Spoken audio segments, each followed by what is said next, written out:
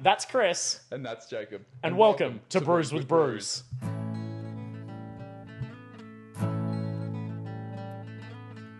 no one told you X-Wing was gonna be this way. You listen to Joe Post, bro, your wallet's the same way. It's like you're always stuck in second tier.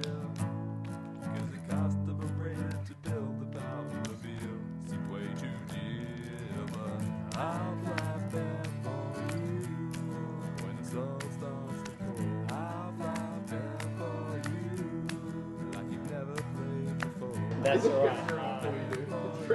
It's organic. I haven't. I was enjoying the blurb at the back. What does it say? This is a certified organic steam ale. It's the product of an all-natural brewing process that incorporates cool fermentation and a hit of wheat malt. Wait, how the do result? they do the hit? It's because I got stuck in reading it. I was running out of breath, so I had to use the hit to take a breath. The result is a crisp palate cleansing ale, and then all caps, thanks for supporting the good beer movement. My biggest issue is I don't know if this actually cleanses palates because I didn't have anything to eat before or drink before drinking it, so I'm not cleansing a palate. No. So I'm a little put off by that because I felt like potentially they might be misleading us with palate cleansing as a selling point. No, I never feel that ale or beer is palate cleansing. It always leaves me with a mucousy sensation, but that might just It's be also important to note that it's brewed off-site under the close watch of goats. I am It worried, does though. say that on the bottle. That's actually horrifying. Like, are goats to be trusted with the fermentation process? I'm not sure. I do like their logo. Hang on, it literally says mountain goat beer. Yep. This isn't beer for people, it's for goats. Made by goats for goats. Alright, welcome to Brews with Brews, guys. We are here Death Starring Pierre Medeiros. Thank you for having me. It's good to have you. Thank you. I'm very excited. You should be. We're all equally excited to have you here. So, Jacob, do you want to tell our dear sweet listeners about this idiot Pierre, please? I have not got a whole lot that I can say about this man. I've known him for a while. I've played games with him for what almost feels like longer than the period of time together. But I'd love to hand over to him for him to introduce himself. Please hit us, Pierre. Thank you. Yeah, so I started playing X-Wing fairly recently, like we all did, based mainly off seeing the movie. It got me very excited because Poe Dameron, very cool. Yep. And yeah, just generally love the look of this reimagined Star Wars. But yeah, so I initially got into it wanting it to just be like a nice casual little thing. And I started off playing Rebels. And since then, it's still fairly casual, but I think I'm owning, getting close to in the 20s number of ships, and I'm playing Rebels and Imperials. In terms of what I play weekly, it tends to be a Rebel list that I'll be wanting to work on and an Imperial list. I stay away from Scum because they don't really give me much that I find appealing. More than reasonable. I share the same view. You're all jerks. Scum are great. Screw you. All right. Yeah. So Pierre, you like you said, playing Rebels and Imperials lately. So, having played against you many a time recently, I seem to notice you have somewhat of an obsession with Miranda. Do you want to comment on that? It seems beyond healthy. Yeah. Like I like Miranda. I won't lie. I'm one of those weird gamers who tends to gravitate towards female characters. This is weird, I realize, because by and large, all the cards you get, at least in the base sets, are pictures of the ships rather than pictures of the people flying said ships. But no, Miranda's mechanics as a whole I really like.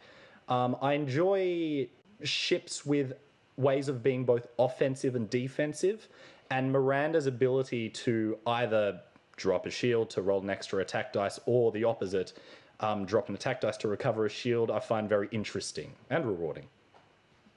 And what's your regular Miranda build? If we were to set up across from you on the table, what sort of Miranda are you flying? Cool. So I bounce backwards and forwards a little bit. The one thing I have to take with Miranda is, spoiler alert, TLT, obviously. Now, it's a bit weird. Well, not weird. It's an established thing to take. But I do very much like the way the K-Wings having a natural 360-degree arc means you don't really have a donut hole for your opponent to get into. I like to, quite often in early rounds, throw a target lock on the ace, which is going to be an issue for me later on. And when they eventually penetrate into the range 1 of Miranda, you can drop a shield and let them have 4 dice in the face, and hopefully they die. I have been on the receiving end of that many a time. But it's not just that. Usually you run a pretty balanced list, not just relying on the triple K list, but going for a few Z95s, maybe a crutch in Poe Dameron, to quote a certain outspoken Rebel player who's sitting next to me. Yeah. I did notice my win rate was rather high while I was flying Poe Dameron, and since I have started exploring other areas, it has definitely gone down. But no, still really enjoying running Miranda. I have real trouble getting away from running less than 2 Z95s in my lists. But yeah, typically it's Miranda with TLT, 3 Z95s, and then a little bit of something else, whether it be a Y-Wing with TLT or a T70 like Blue Ace is what I'm currently flying there, and really enjoying him. So that particular Blue Ace you fly, is there anything particularly spicy about that build?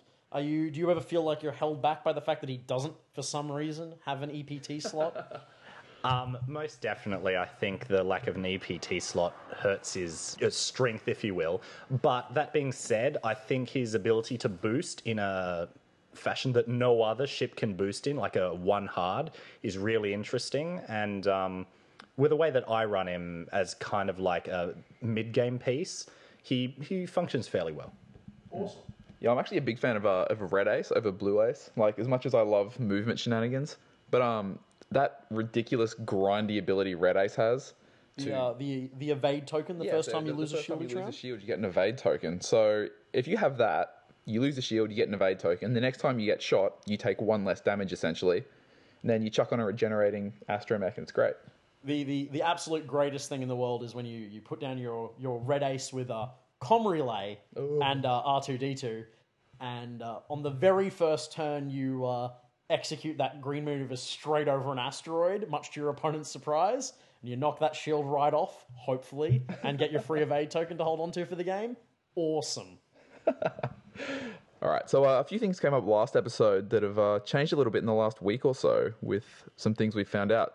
So one of those things is that really sweet new take on the Palp Aces list, where we had Palpatine with Inquisitor Wampa and Omega. So, Jacob, did you want to fill us in on what's happened with that, please? I was quite high on that list the last time we all spoke, and I've put it to the table about a half a dozen times over the last fortnight, and haven't had too much success with it. Some early great games where I got to really show Brobots what's for with it, followed up by some embarrassing losses to some Swarm lists and some Rebel lists, and I'm leaning more towards cold on the list than where I was before. I think that might put you in opposition with a fairly well-established player, being Paul Heaver, who took that to a recent store championship in the States, I understand, though. There was some videos that came out just after we recorded the last cast with Paul Heaver playing the exact same Palp 3 ace list. Wampa's not really an ace. Can't give him that title after playing with him. And I believe he had some success with it, so maybe I just play it poorly. Why? What made you so excited about it initially when you saw that list? I really like a few different pieces, so I'll try and break it down and make it sort of coherent. First of all, Wampa, with the cancelling a crit to deal a face-down damage card, Christopher, is really cool because it's one of those situations where you get to abuse a lower pilot skill, because normally what happens is you want to save your Palpatine die changes for the defense dice of your aces so they survive. Wampa typically shoots after the things that are preying on your aces. So if you have a Palp dice modification left, you're free to just toss out a crit there, cancel it, and get the damage card out, which is really synergistic, and it's one of those things you don't really consider because you normally look at low pilot skill as a downside. Yeah, it helps pay you back for not spending your Palp too early if you don't have to, essentially, right? It adds another layer to the decision-making that makes ace lists more interesting than other lists, in my opinion. The other thing that's cool about the list is you get to fly a whole bunch of really cheap ships that feel like they generate a lot more value. So Omega Leader, when you're flying him on the table and he is just killing stuff because they can't modify dice, is really awesome, and you forget that he costs 26 points, which is very, very cheap. Yeah, I've got like a massive hate on for Omega Leader after facing him a whole bunch of times in the last few weeks here. That Duke is a killer. It really is. Like, if you get down to just 1 or 2 ships left on the board, Omega Leader is going to clean up a ship that is worth a significant fraction of points more than him. Yeah. The other thing that was cool about the list, and the reason why I was really excited, is because I hadn't really had a chance to play with the Inquisitor yet. This seemed like a really great shell to try it out in. And the games that I've gotten the Inquisitor to sort of work at the, staying at range 3, hunting other ships, really satisfying. But once again, sort of hampered by the fact that Imperial ships have, no health. So 2 shields and 2 hull is not a sturdy ship by any stretch of the imagination. And as soon as someone turns any amount of firepower onto it, it just crumbles. Fair enough. So that's put you a bit down on that version of the Palp Aces list now. Are you heading back to the 2-ace list? I have recently put to the table a couple of different sort of 2-ace pairings. So earlier today, in fact, I got to try out the classic Vader Suntir Palpmobile. And just as good as I remember it, it was really sweet. I got a crushing defeat on my opponent earlier. Wow, Jesus. All right, let's not talk about that one. It was Chris. But Chris, how have you been over the last fortnight with your things you set out to do last episode? Yeah, so out of all of those lists I brought up last week, and was like, I'm going to change all these things and do all of this, the biggest change I made was to pretty much throw a whole bunch of scum archetypes in the bin. Yeah, I did notice that. You've been through many a list over the last fair few games. Yeah, I've been really deep in the brew tank. I did go back to an old classic. I went back, and I have to apologise. I played Brobots about 6 or 8 games in a row, and they're doing it for me now. I got to admit. So do you have to sort of recant some of your previous statements? I wouldn't say recant. I'm revising and updating my opinions. Fair enough. That is a true scientific approach. Yeah, but oh man, I got to say it is super satisfying having boost on a large-based ship. That is one hell of a feeling. Now you see why I take engine upgrade on all my large ships, don't you, Chris? Yeah, but that being said, it's nothing new having boost on large base ships in that this is a tactic we see a lot, engine upgrade allowing pretty much any large base ship to get a boost. So why are you so excited about it based off Brobots? I feel like it gives so much to that list because Brobots have got this really nice package of little synergistic elements where they play together nicely. If you spend your action on engine upgrades, you still have your glitter stims, you still have your gunners, you have all of these crazy things for... I think you mean spending your action on boosting. Boost, indeed. But yeah, even if you spend your action to boost up into short range, you have all of these other elements that don't take actions. You have your natural second shot from IG-88B. You can get an evade off that boost from IG-88C. Do you want to just quickly, before we go too much further, explain your particular Brobots list you've been playing so that people know what we're talking about? Yep, sure. So the version I was running was... So 2 Brobots were B and C. So B means that if you miss your first shot, you get another shot with a cannon. So to take advantage of that, you equip both of your Brobots with a heavy laser cannon for 4 attack dice. The other Brobot is you take C.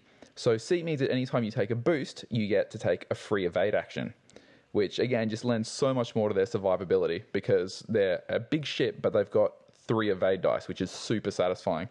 Then the rest of the kit out, they took glitter stims, they took the fire control systems, and I'm completely skipping on... Oh, they took crack shots, of course. I think you're missing one very important upgrade seen by many an Arc Dodger. Indeed, which is auto thrusters, which again means that if you sit back at range 3, you can get 4 dice against your opponents from heavy laser cannons. They don't get the long range bonus because you're using a secondary. You can crack shot away their evade rolls, and if you still miss, you get to do it all over again with IG-88B. Can you talk a little bit more on the crack shot on the IG-88s? Because me personally, I've never played Brobots. I've flown against them 1 or 2 times. And in my mind, I look at Brobots and I see these 2 hyper souped up units.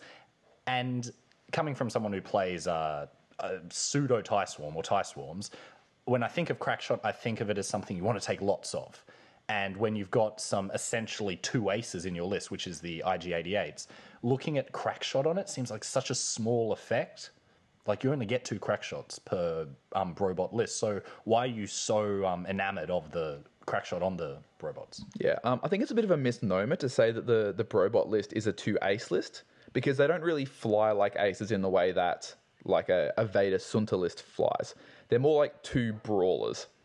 They're not trying to dance around the edges. What they want to do is get up in your face, unload a ton of dice, and try to take down your ships really quickly. And I think crack shot is a huge advantage in that sense, because quite often you'll find yourself, you throw out 4 dice, and if you can just cancel off that 1 evade they rolled, they're going down. Yeah, off what you're saying there, I'm getting the sense that Brobots are weirdly an early game kind of build. Am I right in that assumption? Like, that's the way I feel. Like, the longer the game goes on, the more firepower they're going to cop. I think one of the key things with Brobots, and one of the reasons that Crackshot sees play on them specifically, is Brobots are a list that's good against a whole bunch of things and has a couple of really critical weaknesses. And so you really want to use those crack shots to identify what the threat is in your opponent's list. You then want to bring all your guns to bear, and the crack shots are there just to guarantee that you take that one element off the table, because it's not that Brobots suffer in a long game, it's that they suffer to very specific enemy components. For example, stressing Brobots is a huge sort of negative, because they have lots of actions they want to take. They have like really good red maneuvers, like they have, I believe, a 4K turn, and they have S-loops as well. Yep. Really, really great dial and stuff. And if you can sort of double stress them with like a stress hog, or any number of other of these like, sort of stress lists that are popular, you're shutting that down. And so the idea is you can crack shot combination usually with glitter stim, and you can, in like one of those early turn 2 or 3 engagements, take out that one thing you can't deal with.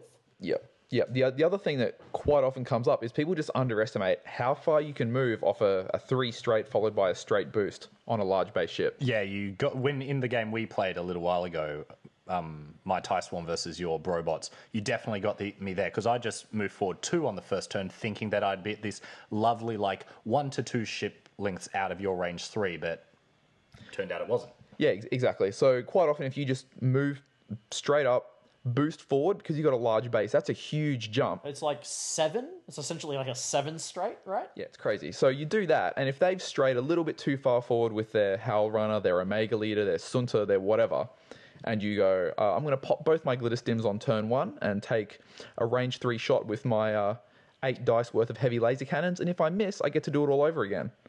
Yeah, it's pretty good. You're not going to miss, though, when you pop in those glitter stims. You never miss. Yeah, it's super satisfying. Being able to snipe out, a 20 or 30 point important component of their list on turn 1 before it does anything can like really swing that early game in your favor and make your late game a lot easier. I think that's sometimes an important thing that's sort of missed by some of the newer to intermediate players, as well as you look at something like a one-use only upgrade that takes up a slot on your ship, say Crackshot or Glitter Stim, and you're kind of like, you're a bit hesitant to take it because you want to use that slot for something that's going to continually generate you value. But in that situation you just described, you're talking about using, I can't remember exactly how many points Glitter Stim is. Is it 2 points? I want to say 2, but 2 points? Like, let's say it's 6 points. If you pop Glitter Stim and Crackshot off both of your Brobots on turn 1 or 2 and take out a 30-point ship, that seems like a really good exchange that sometimes isn't clear when you're in that early stages of learning list building and matchups and stuff, because you want to try and get as much out of your upgrade slots and your points as you can, and one use only seems to sort of preclude that idea. Yeah, like sometimes it feels bad when you say to yourself, I might really want this crack shot in the late game to kill off that Suntafel or to kill off Whisper, whatever that, really evasive threat is that you want to take down. But I mean, if it gives you a chance to slip in a really good crit or to just put them out of the game straight away, take it. I mean, there's nothing worse than having your Brobot die and still have their Glitter Stim and Crackshot unused. That's 100% correct. Yeah, absolutely. So that seems to me like you didn't stick to your resolutions from last episode, but you found a whole bunch of other new things, and so you're not unhappy with how you've been going over the last couple of weeks? No, I feel like my flying's actually really gone ahead a lot in the last probably 2 or 3 weeks. Like I reckon between us, we've probably flown about 20 games in the last week and a half or 2 weeks. Yeah, something like that. I've noticed that you're almost at a 50% win rate against me. I'm not even going to fucking comment. So let's quickly change the topic and talk a little bit about what's been happening over at the Hoth Open. Yeah, we just recently. I don't know when this podcast came out, but recently, for the time of recording, we've just had the first of the X-Wing Open Series tournaments over in America. So this is a sort of a new circuit that FFG is putting on. Big sort of events, really cool prizes up for grabs. You know, just like another way that you can experience tournament play for X-Wing. So there were a few interesting things about this particular event. Firstly, it's the first sort of really big Wave 8 legal tournament. So we got to see a whole bunch of brand new ships sort of on display. Yeah. So the Wave 8 ships, for those of you who maybe haven't been keeping up, have made a bit of a splash because we got out of that wave. We got the Jumpmaster, we got the Inquisitor's Tie, we got the Ghost, and we also got the Mist Hunter. Don't forget the Ghost comes with an attack shuttle as well, Chris. I certainly will not. Not now that you've brought it up incredibly publicly. Thank you. That's all right, Chris. That's all right. The other important thing about this particular event is it's the first time that the new intentional drawing rules were in effect for X-Wing, which has caused a bit of a stir in the community. Had that been, I assume it was known that this would be introduced ahead of time for this first premiere event? It was. Unfortunately, due to FFG's sometimes vague wording of the documents, people didn't really understand how the rule worked. Right. So this tournament was sort of the first time we've seen it and understood what it means for the game. Yeah, because I feel that's like one of the big things we get from these nice big premiere events where people might be proxying or even just using a lot of these units in their own casual games, and there's a lot of supposition flying around. You know, like Jump Masters is a big hot topic at the moment. Before this premiere event, people were like, it's going to break the game, it's done, it's over. Other people are like, oh, it's not that bad, yada yada.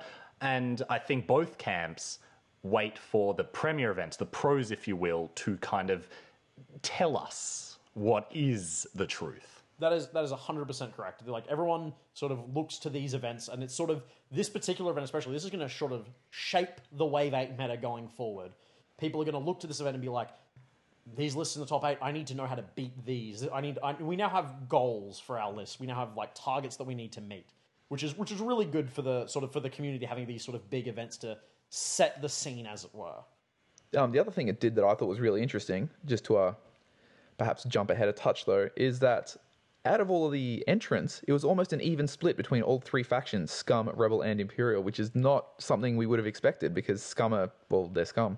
Yeah, actually, the least represented faction was Rebels at 32% of the field, so nearly exactly a third. Obviously, it was 34% for each of the other two factions to give us an even 100. But it's certainly like, sort of first time recently where Rebels aren't at the top of the pile. They've been around for a while. They've often been putting up good results, etc. I believe that the last 3 World Championships have been run by Rebel lists. In some of them, it's even been Rebels versus Rebels finals. So seeing this particular tournament where Rebels were the slight underdogs going into it is certainly interesting. So if we look towards the top 8 lists for this tournament, first let's just get it out of the way. The fears have been founded to be true. Triple Jump Masters did take down the event.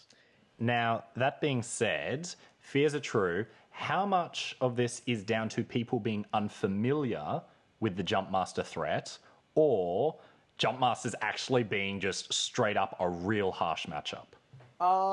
It's tough to tell. Obviously, we don't have the sort of the exact play-by-plays of every single games that happen and stuff. However, what we can do is look towards some of the other lists that were successful and see how many lists with Jump Masters were actually at the top of the pile and how many weren't. It's also important to know how many were actually at the event.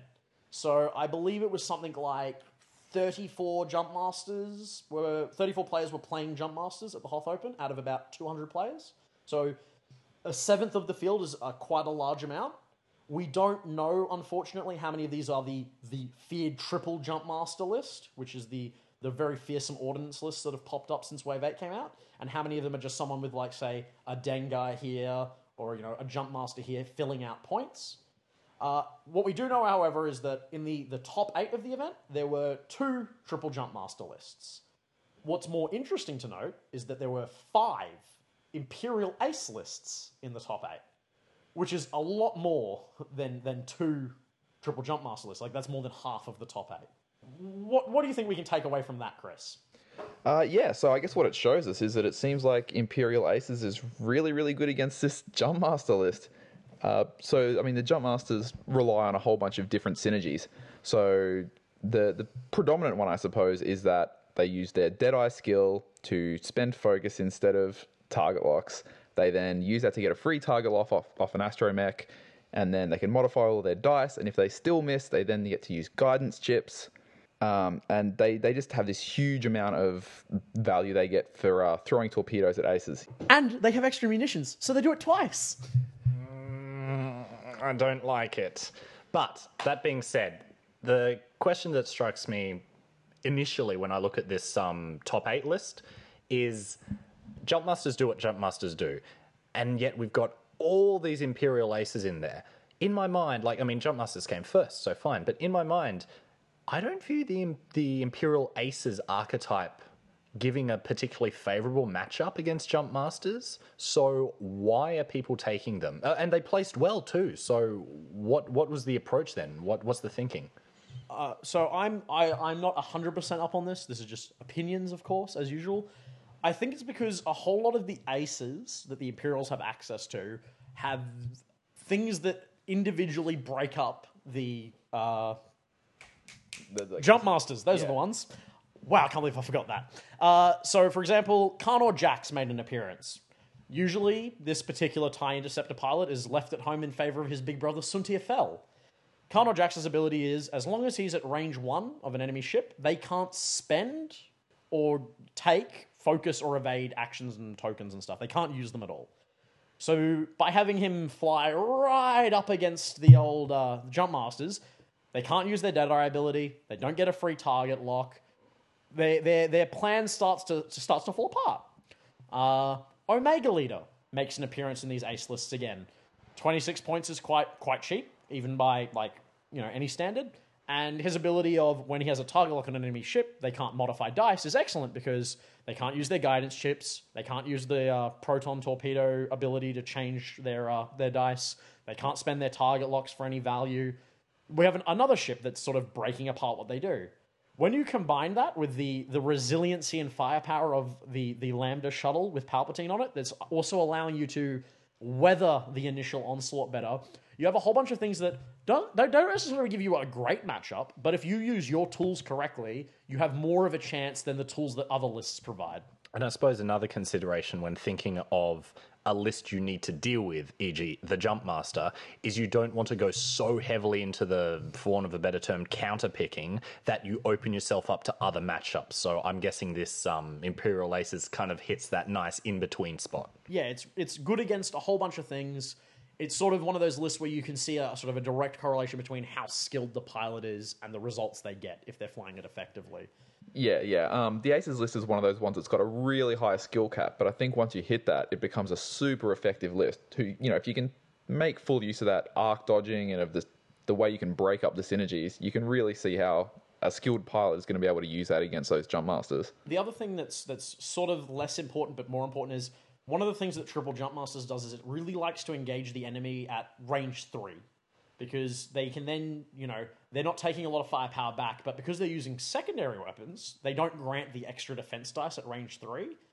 This is great for Imperial Aces because almost all their ships take auto thrusters. So you get another layer of defense.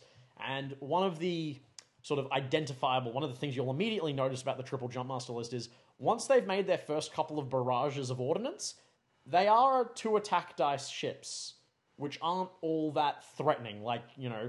That's a TIE fighter in terms of attack power. That's not great. Yeah, your average Suntir Fel doesn't really care too much about a 2 attack coming at it, even if it is turreted.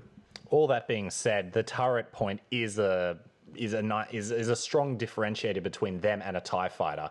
I feel once those initial barrages are over with and you're starting to get into the later parts of the game, there's nothing like turret weapons to just grind out on whatever's left. You've used your ordnance to take out the key targets and then grind out the chaff afterwards. I think that's certainly a contributing factor to why we don't see the always evergreen popular TIE Swarm in the top 8 at all. Because having the prevalence of a still turret-heavy meta, TIE Swarms have had to weather the TLT meta of Wave 7 into now the Jump Master turrets of Wave 8. Things don't look great for high agility dice arc dodging ships versus the resilient ships.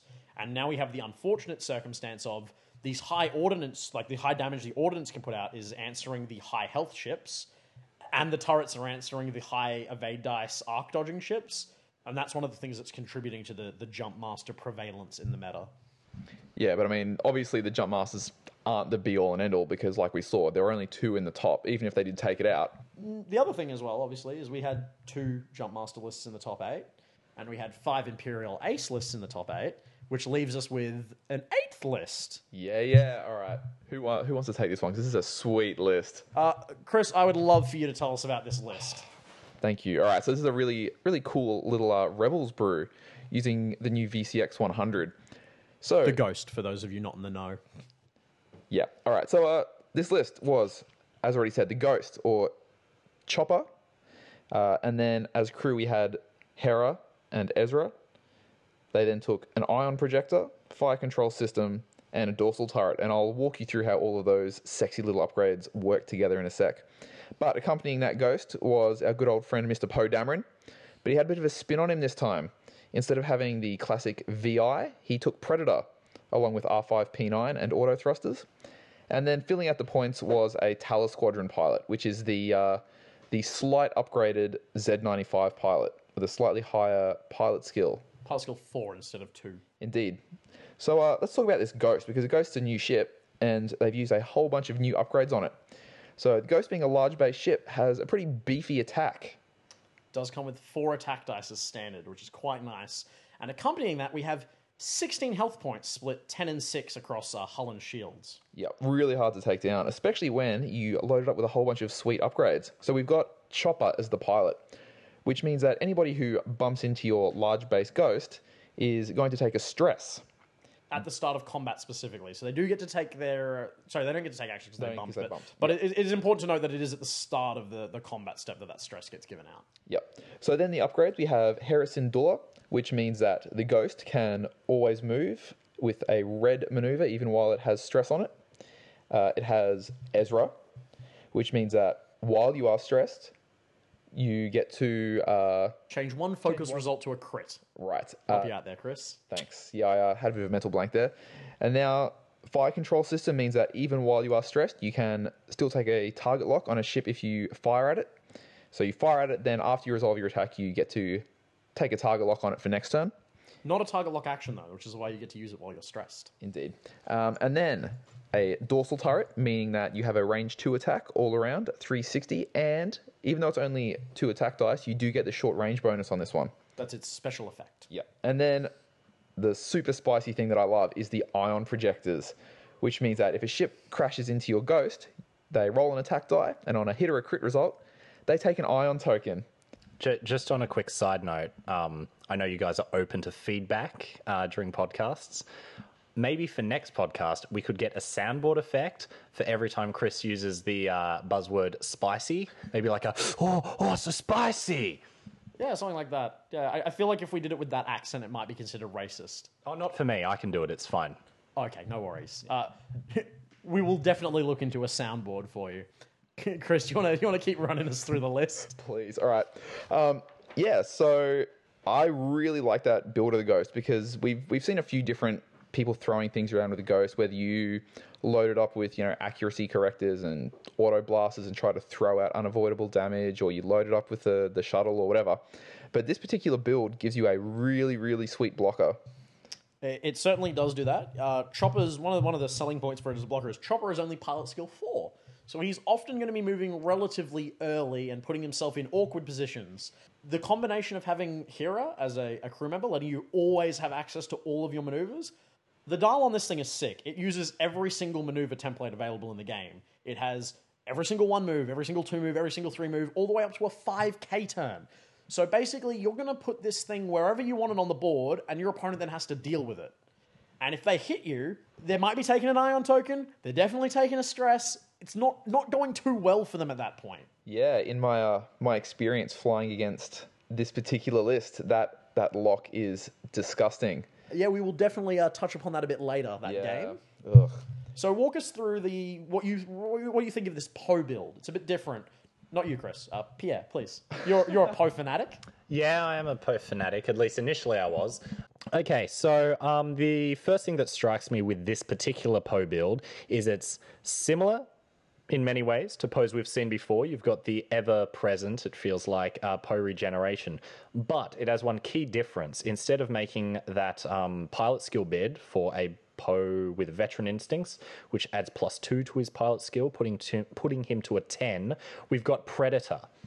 I really like this because one of my big criticisms with Poe Dameron, while I love him as a character in the movies, and he was the whole reason I got into X-Wing, is as I played with him and I've played the game, I find him a rather static kind of play piece. He doesn't give you many decisions because his main decision is to not spend the focus token. Decision 1, make decisions so that he gets the focus token, e.g. dodge rocks, don't get blocked. Decision 2, when you're being attacked, should I spend the focus? Generally not, because you're going to want it for later on. The R5P9 build is especially egregious because it depends on him having the focus token at the end of the round. So again, that's more decisions taken away from you. It's a really solid build. It's amazing, don't get me wrong, but I'm just talking about in-game choices. The Predator, however, is nice because it at least allows you to do more things with him and gives him a bit more of a kick than you normally get with a Poe Dameron build. Yeah, that's true. So obviously having Predator means when you roll that roll where you get like a hit and a couple of focus results and you're like, oh, do I just Poe one of them? Do I use the focus to change both of them to hits? You now have this sort of extra little net of, I can just Predator it and roll that dice again. Which is kind of handy, and it means you're getting more mileage out of your ship, because obviously Poe Dameron doesn't get to take a lot of target locks because you really want to be stacking that focus token every turn so that you have access to all your options. Yeah, it feels very similar to the Vader conundrum where you want that target lock on the thing that he's bullying, but then he's like, I can't get rerolls anyway. Yeah, at the moment I'm quite high on taking Predator on Darth Vader as well, so it's definitely that idea of how can we create pseudo actions through our upgrade slots? And Predator is a pseudo target lock, which is really great in this particular Poe build. And I can see that obviously the player that was playing this Rebel list was really trying to sort of have a more killy ship to go with his Ghost, because the Ghost puts out a lot of damage, but unfortunately 0 evade dice means it also goes down at some point. Having a regenerating Poe as your long game piece with Predator is going to be able to output the damage to sort of keep you going later into the game.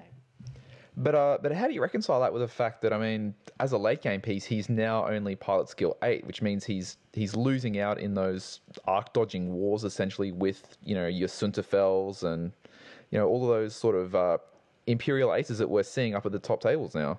It's kind of lucky that the Ghost itself is going to deal with a lot of those issues earlier in the game. So the idea is that you really want to spend your Ghost, and you're more than willing to throw it away if you can use it to take out that clutch ace to give Poe a chance to the late game. So it's really comes back to a matter of target prioritization.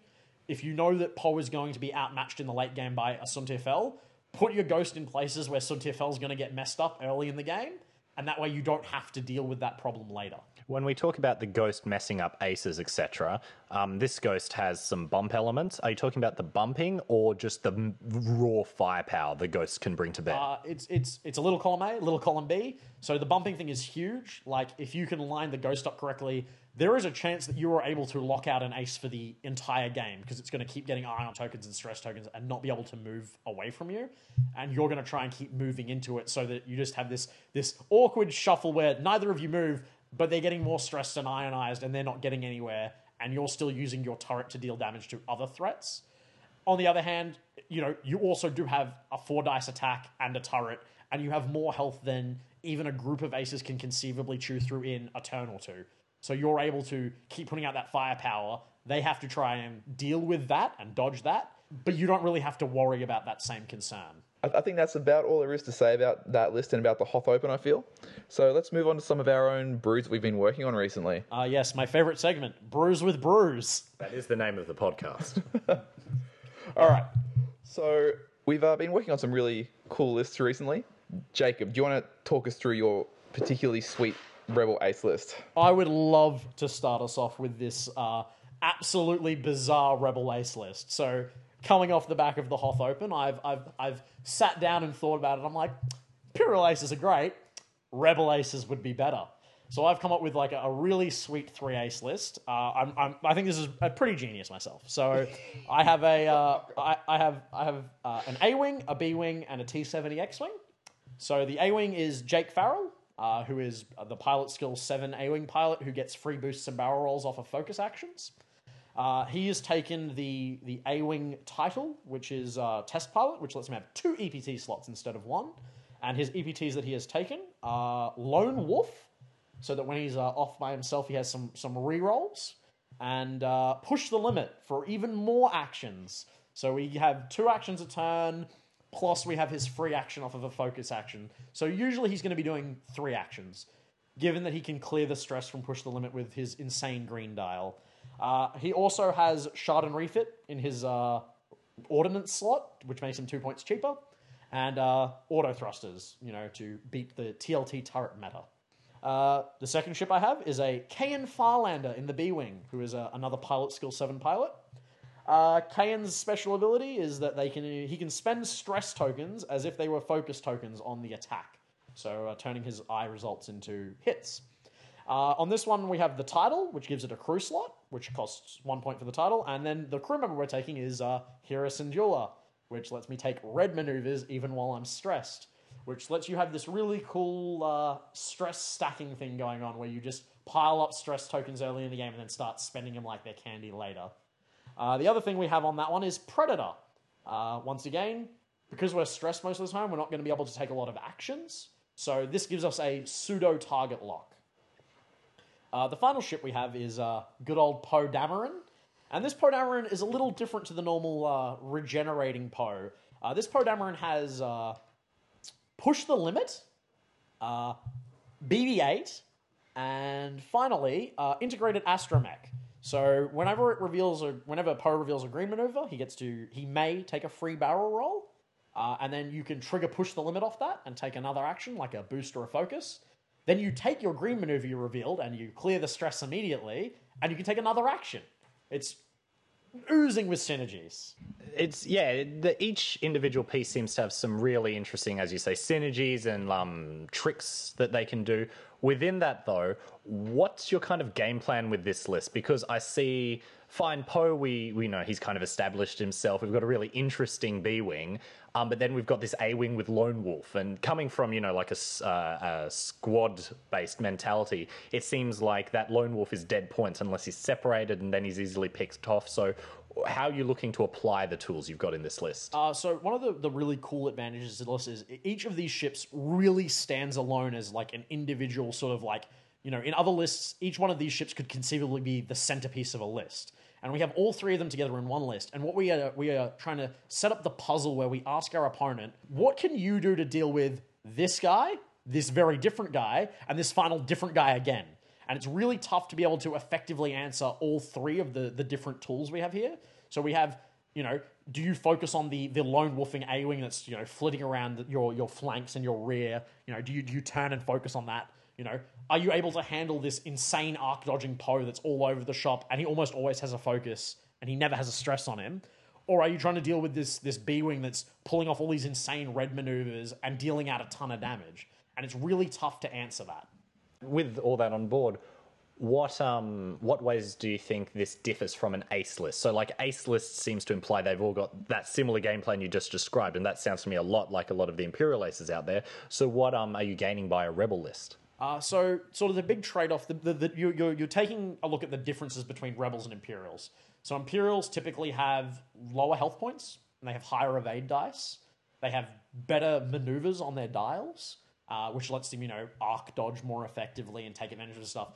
What we're instead doing is we're trading off that sort of high evasive arc dodging ability for the resiliency that's offered by Rebels with, shielded ships. We've got something like 10 shields across our 3 ships, which means, the stray crit that makes it through isn't going to be a game breaker. And what we've done is, with our Poe, we've made it into an arc dodger. We've you spent points on that so that it is essentially pulling off this TIE interceptor-like arc dodging. Yeah, so, like you say, a lot of those arc dodging aces, if they get blocked, like a Sunterfell who doesn't get to push the limit, he's like really in a tough spot because he's just relying on his natural evades and his pretty weak hull. With Poe, because you get to barrel roll as soon as you reveal your maneuver, it means that it becomes really tough to block. I mean, even though he's got such a limited green dial, like, what is it? The one banks, the one straight, the two straight, the three straight. Yep, that's all the green maneuvers he has. Yeah, so I mean, that sounds like it's really easy to block. He can only go straight or a one bank. But because you can barrel roll straight away and then maybe push the limit to boost off that and then take your maneuver, you've got this, like, bizarrely deceptive ship. Yeah, it's great. Like, it's almost impossible to block Poe when he's making these bizarre barrel roll boosts. We don't care if Kayan Farlander gets blocked, because not taking an action anyway has 1,000 stress on it. And, you know, usually your opponents are going to underestimate the Jake Farrell part of the equation. They're going to be more worried about the B-Wing and the X-Wing, because those have the high offensive capabilities. But even when you try and focus on Jake Farrell, he almost always has a focus token on him. He has auto thrusters and Lone Wolf with 3 green evade dice and a couple of shields. Deceptively hard to take out. So it's really... We're taking sort of the strengths of the Imperial Ace list, and we've taken sort of the things that are learned from playing with Imperial Aces, and we're applying them to a Rebel list. And so far, I've had pretty good results with it. You know, Chris, would you like to jump over and talk about your list for the week? I think I've said enough about my Rebel list. Yeah, that's a great list that you came up with completely on your own, Jacob. Well done. 100% on my own. All right, I want to talk a bit. I've been back on the Scum Brew wagon, so I call this list Bump and Grind. Sexual. I like it. That's the only way I play X-Wing. So we've seen with the triple jump master list, some people have innovated by coming up with what they call a bump master, who basically tries to break the mirror by just acting as a blocker to shut down other people's jump masters. So I figure I'm going to do something similar, because if there's one thing I hate, it is having my arcs dodged by Sunta Fells invaders. And Poe Dameron's, apparently. This new, just amazingly maneuverable Poe Dameron. So what I've done is I've taken a contracted scout, which is the low-level jump master, and onto him I've put adaptability, an intelligence agent, a feedback array, and anti-pursuit lasers. I've then taken a Cavil with Predator and twin laser turret, and 3 Binair Pirates, which are the super cheap Z95s. So on the contracted scout, we've got an adaptability, so we can mess around with his pilot skill a little bit, depending on if we want to be blocking certain ships or perhaps getting the shot before certain other ships. We've got an intelligence agent, so that if we get close to their ace, we at least have a bit of an idea of where they're going to end up, which means that we can use our barrel rolls to try to reposition and get in their way. And then when they slam into us, they have to roll a red dice. And if they get a hit or a crit, they take a damage off the anti-pursuit lasers. And then, even though we can't shoot them when they're in base contact with us, we can take an ion and lose a shield to feedback array them. And taking a damage and an ion on a contracted scout is usually a pretty good trade-off for taking off a third of Sunta or, you know, a quarter of Vader's health. A fifth of Vader's health. He does have 5 health. Sure. So the contracted scout basically is there to get in other people's way. It's 30 points. It's a not insignificant amount of points. But if it means that you can use that to block off an ace or break up someone's swarm or get in the way of their jousters and deny them their target locks or their focus or whatever, it can really open up the options for the rest of your list. Yeah, it does definitely seem like an interesting take on a control element. So whereas other lists might take a nice bread and butters stress hog, the Y-Wing that uses twin laser turrets firing twice to put 2 stress on aces and thereby deny them the ability to take actions, this contracted scout, that Bump Master, just uses blocking to take away the actions, and then you've still got a piece which is putting out, I'd argue, at least has the potential to put out more damage than just the dependable 2 shots from a twin laser turret. Yeah, I don't know if it's more damage. I mean, a single 2 dice turret attack is probably worse than the consistency of a TLT. Once you I feel it might like creep up into a little bit higher damage output than a twin laser turret once you factor in the Anti-pursuit lasers. Anti-pursuit lasers, thank you. And the feedback array. Yeah, so That's you've a got twofer. a bunch of like extra little effects going on there, which, fine, maybe they won't lead to direct damage the way TLT will. This one at least gives some additional unpleasant effects. Yeah, absolutely. Like, it throws your opponent some really tough decisions, because if you can get your scout into an awkward position, they then have a really tough time being able to predict where it's going to end up, because it has a pretty good dial for a large base ship. It has a barrel roll. Yeah, it has a celebrated dial. Yeah, so you can put it in some really tough positions for your opponent to deal with, and they've then got to run that risk of, do I want to just play it safe and end up in a spot where the jump master can't? In which case, that ace is now limiting their options enough that you can kind of play around their maneuverability. So yeah, the jump master hopefully will give the relatively unmaneuverable Z95s a little bit more game against those maneuverable aces. You run Z95s? Tell me more. Oh, I pretty much can't build a list without putting in Z95s at the moment. We have noticed. Yeah, they're just such a solid ship for 12 points. Yeah, there is something about Z95s. Once you start running them, you'll run 1, then you'll run 2, and then you'll run 3. Sometimes you just break the limit and jump straight ahead to 5. But whatever number you take them in, the more the better with Z95s as far as I'm concerned. Yeah, they're just such a good ship for 12 points. Even though they may not have the dial that's anywhere near as insane as a TIE fighter, they don't have barrel roll, they're just a really solid jouster. They got 2 shields, they got 2 health, they just throw down dependable dice, they have a target lock. It's really great, though, because you could, if you'd like, trade 2 of your Z95s in for the Punishing 1 title on your Jump Master for that sweet 1 extra red dice. Sorry, 1 of your Z95s for that. Yeah, I don't think I'm going to make that trade, I'm going to be honest. Disappoint. And the final element of the list is Cavil, who again is more or less there to help prey on those maneuverable ships. So Cavil with a twin laser turret, his ability means that usually instead of having 2 attacks at 3 dice, if they're outside my primary arc, I get 2 attacks at 4 dice. And Very consistent. Yeah, this was something, Jacob, you and I have spoken about in the past, where looking at a twin laser turret on a 2 defense ship, or nearly any defense ship, the twin laser turret has a really good chance of pushing in 1 to 2 damage a turn. When you factor in auto thrusters, which is, I feel, everybody's go-to TLT counter. upgrade. Yeah. TLT counter, the odds get more in favor of the ship defending, the ship with twin laser, the ship with auto thrusters, pushing off a lot of that damage. Then you get to go over the auto thrusters again by putting nearly any kind of modification on those dice that the TLT is using. So this could be something like Recon Specialist, which gives you 2 focus tokens every time you focus. Fire control systems, get that target lock on every shot. Predator works on some Hawks. That's something I've seen some Rebel players. Or in your case, just a good solid Y-Wing pilot who adds an additional dice. Yep, and then you combine that with Predator. So you have 4 dice, you get a free reroll on one of them, or 2 rerolls against low skill ships.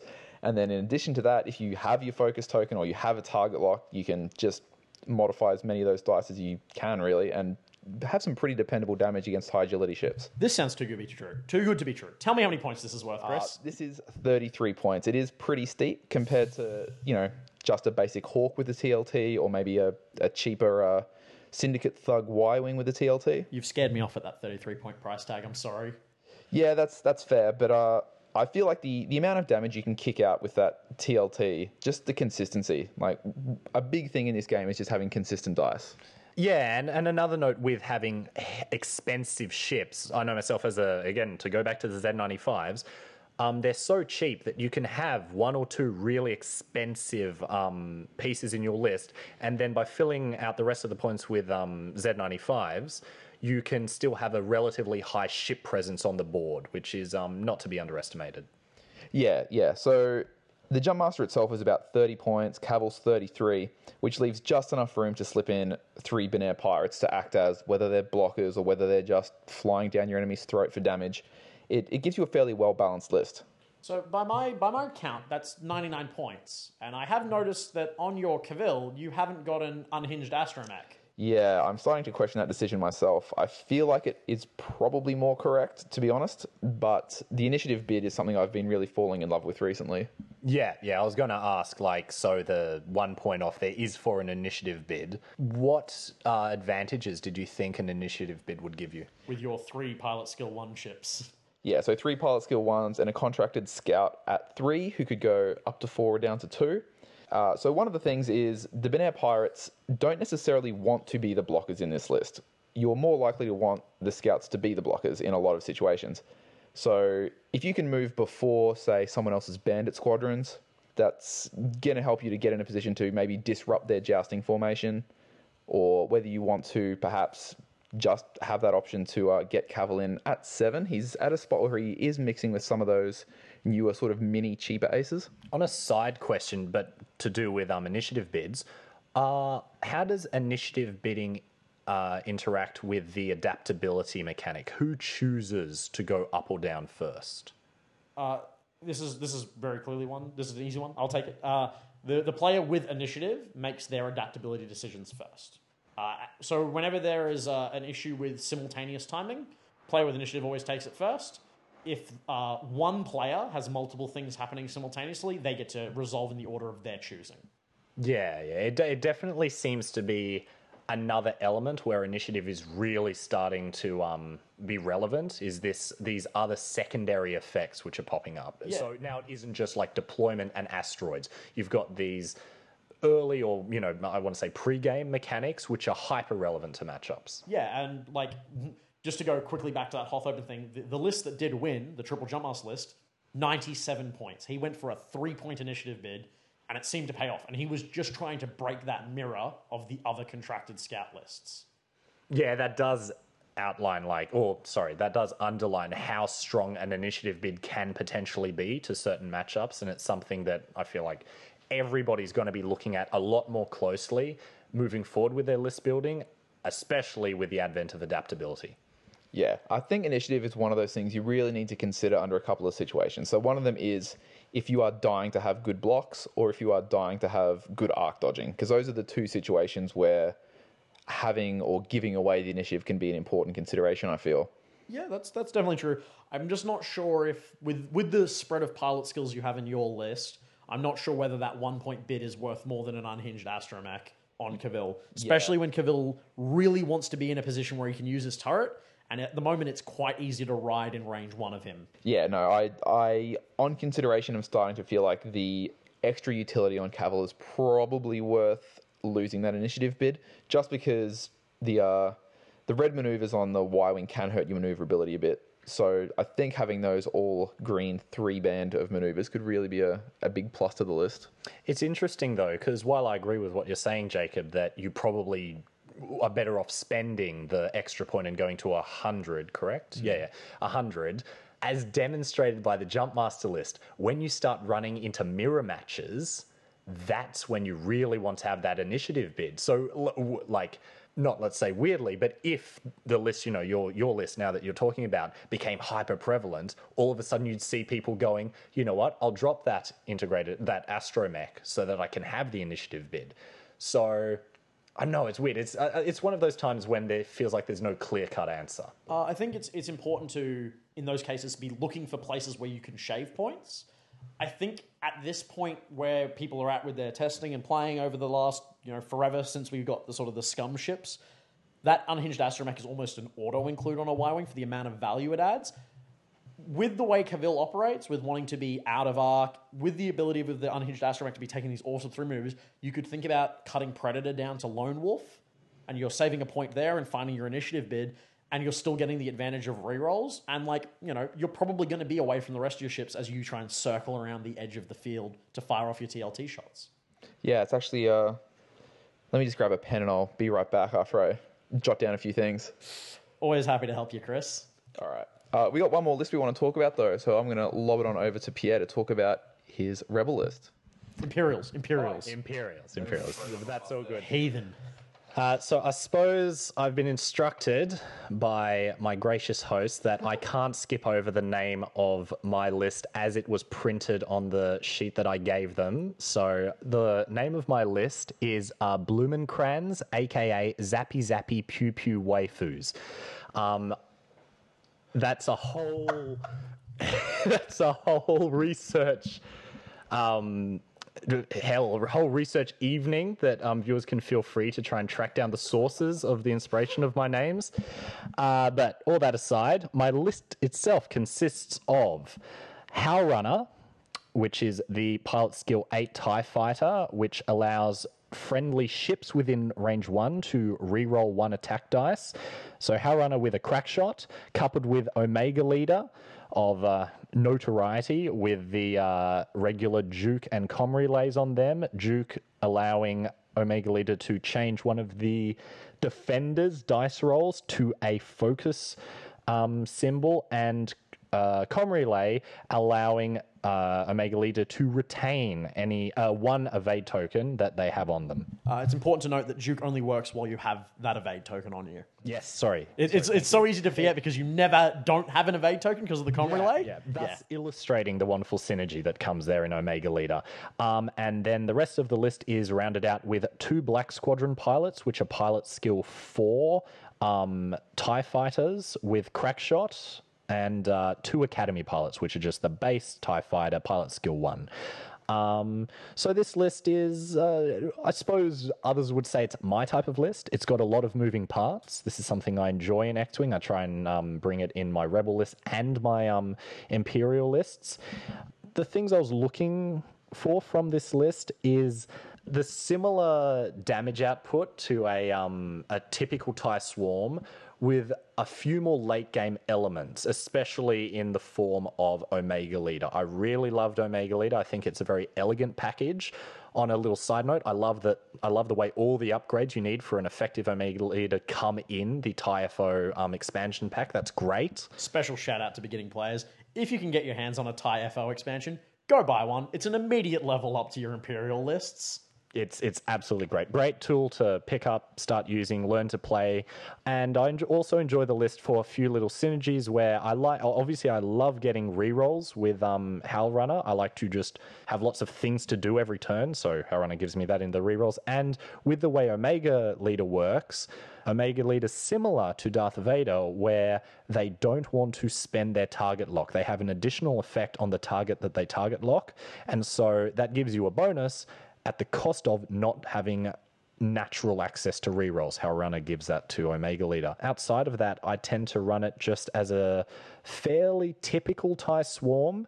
The points have been jumbled around a little bit, where I end up with the 2 Academy pilots, and they're the element of the list that I'm struggling the most with to apply. The idea is that they're going to be blockers, but right now they just tend to be a bit of flappy TIE fighters who don't really have a plan and get shot down by themselves. It certainly is tough to I believe it's 24 points for 2 Academy pilots. It's very tough in an Imperial list to find something that fits nicely for 24 points. When you have this, much like the Z95, they're just 2 ships that you can put on the board for that 24 points, and it's tough to find something else that's as good in that same slot. Yeah, most definitely. Also when it comes down to how the list works on the board, I'm a big fan of the pinwheel formation, and without going into nitty-gritty details, that's just basically when you have 4 ships nice and tight together, flying around trying to find a target to take down. The strength of this is that it has a lot of your force applying their damage to a small area without being open to your opponent's counterattack. The downside is that it is very finicky. If you bump into something, if you run over an asteroid, if you run into an enemy ship, then your formation's broken, and it's either going to be impossible to get it back, or you do not have the time to get it back because your opponent is now pressuring you with their attack. It is one of those cases with this particular formation where the whole is more than the sum of its parts. Like these 4 ships that you fly in formation are going to be putting out more than what they get individually, and so the importance of maintaining it is quite high. Yeah. That's one thing, though, that the list, I'm really enjoying from the list, is that game after game, I feel I'm getting a little bit better at flying this really finicky pinwheel formation. I've got a bit of creative freedom with the 2 academies on the side. They're not necessarily tied to the rest of the force, and so I can kind of attempt to apply them in interesting ways. I'm not yet convinced that that's the strongest way to run them, but I feel it's untapped, an untapped area that people haven't looked at yet, especially with the advent of Jump Masters. So you say that you have these Academy pilots off doing their own thing, so presumably being, low skill, not as powerful with, no crackshot, no EPTs. Are you predominantly just looking to use them as blockers or as flankers? How have you been trying to use them so far? Because you talk about these interesting ways. Okay, so if you look at the way a lot of TIE Swarms are run, they are deployed in a block formation. Again, that's very similar to the pinwheel I described, but it's mainly just having your TIEs in one big block. then when they start flying out of their deployment zone, the block will break and typically look to reform when the opponent comes into one of the block's firing arcs. The idea is you break them up, get around some rocks, and then apply all 6, 7 ships into one or two of your enemy's ships. I'm trying to, if you will, get the best out of both worlds here, in that I've got a very solid block which has these 2 other free-flowing units which are used predominantly to block whatever the main force is going to kill. Other ways that I want to use them is to just have them as a distraction, so I can put them off to the side in a non-committal position and see if that worries my opponent. I feel a lot of people who are, in the intermediate level, which I definitely put myself in, are just used to thinking my opponent will put their ships on whatever side of the field I am not on. We will both move up on our sides of the board and then turn towards each other as per the internet tells us. Yeah, so either you are trying to draw them through the asteroid field because you feel you have the advantage in that particular joust, or you're trying to, attack yourself through the asteroid field to sort of catch those larger base ships unawares, that sort of thing. It's one or the other typically. Yeah, most definitely. And having 6 ships all together in one big block, I feel it's a very aggressive and powerful formation, but it's also very predictable. And when you want a blocker, the last thing you want is predictability. So by having those 1 to 2 ships off on the side, I'm aiming to try and fly them in a way where they're not overly vulnerable and are going to come at my opponent to block them, or even just come into a range 1 attack from an angle they're not used to. It's very low risk as well. Like, they're not expensive ships. So if they get blown up because of this sort of like feint to one side of the board, you're not particularly upset. Yeah, so I mean, if you use them and that makes your opponent misdeploy, or you end up getting a good block on some of their ships or breaking up their formation because they want to deal with it, that seems like they've gotten their 24 points worth of value, really. Yeah, most definitely. I suppose it's also just kind of having them there being unorthodox also gives me like a new experience every time I play the list. So I'm getting that kind of one part of the list that I want to learn to refine and fly well, which is obviously the Power Runner, Omega Leader, and 2 Black Squadron pilots in a pinwheel of 4. But those other 2 ships, I can do crazy things with them, and even if I lose them, that's not the end of the game. And so in my play experiences, I get to have a much deeper form of experimentation, which has really helped me enjoy the game, reinvigorated me. Very important to be having fun when you're playing. Like, that's really a key thing in X-Wing. Like, let's say that Triple Jump Masters is the only viable list to play. It's crushing all the tournaments. I've got to play it. If you don't have fun playing it, put it down, pick up something else. Fly a Bizarre TIE Swarm. Fly Triple Rebel Aces. Fly the Bump Master. Like, look to be having fun when you play X-Wing. Don't feel like it's a chore because I have to play the best list. All right, so now that we've heard all those 3 lists, let's take them out for a bit of a road test and see how they fare.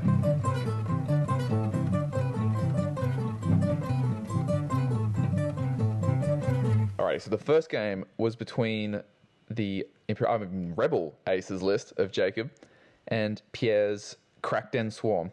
That's the name is actually Pew Pew Zappity Waifus, aka Blumenkrans. Actually, reverse that. Apologies, Pierre.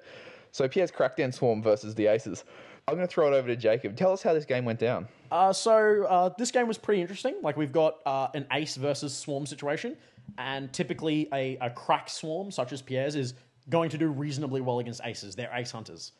Unfortunately, Rebel Aces are not the same as Imperial Aces, and the ability to use Crackshot to shoot down evade dice is not as relevant when they have shields, right? Like, you're losing that sort of that edge that you have in the Imperial Ace matchup. So it was kind of cool to immediately be like, oh, that's an upside of playing Rebel Aces over Imperial Aces. So our game had like a really clear early, mid, and late game. So, you know, we both set up our ships on the board, and I immediately punched Jake Farrell like really hard forward right up into it because I figured I could arc dodge really well with my, lone wolf auto thrusters. Yeah, and like as I saw this A-Wing careening towards what I thought was a very intimidating bunch of TIE fighters ready to just blast the first thing that came towards me, I was wondering whether there was some like interaction I hadn't spotted on Jacob's cards, like whether this A-Wing was going to do something really crazy or whether he had overestimated what was going to happen from this A-Wing. So I aimed to just to not overreact and just move my guys into a traditional firing line, I suppose as I'd call it. Worth noting, the pinwheel, the 4 ships are still together, and my 2 academies are within range, 2 of them, but slightly further back. Yeah, unfortunately for me, Crazy Jake is not Psycho Tycho, and so Jake immediately gets shot down. It's turn 2, and Jake is off the board. Let's be fair, dice were a factor, but at the same time, he was within range of all my ships. Yeah, dice were a factor insofar as you rolled a shitload of dice into a Jake Farrell that was on the wrong side of the board. Yeah, and Jake was gone. Like, did nothing. Didn't fire a single shot. Absorbed fire that wasn't going to go anywhere else because none of my other ships were in range, and was wasted. And thus ended the early game, and we moved straight into the mid game on turn 4. So at this point, we've got a bit of a jumble going in the middle. The TIE formation is breaking apart, and they're in the thick of it. And Kane Farlander and Poe have sort of split around an asteroid and tried to sort of start splitting up the swarm.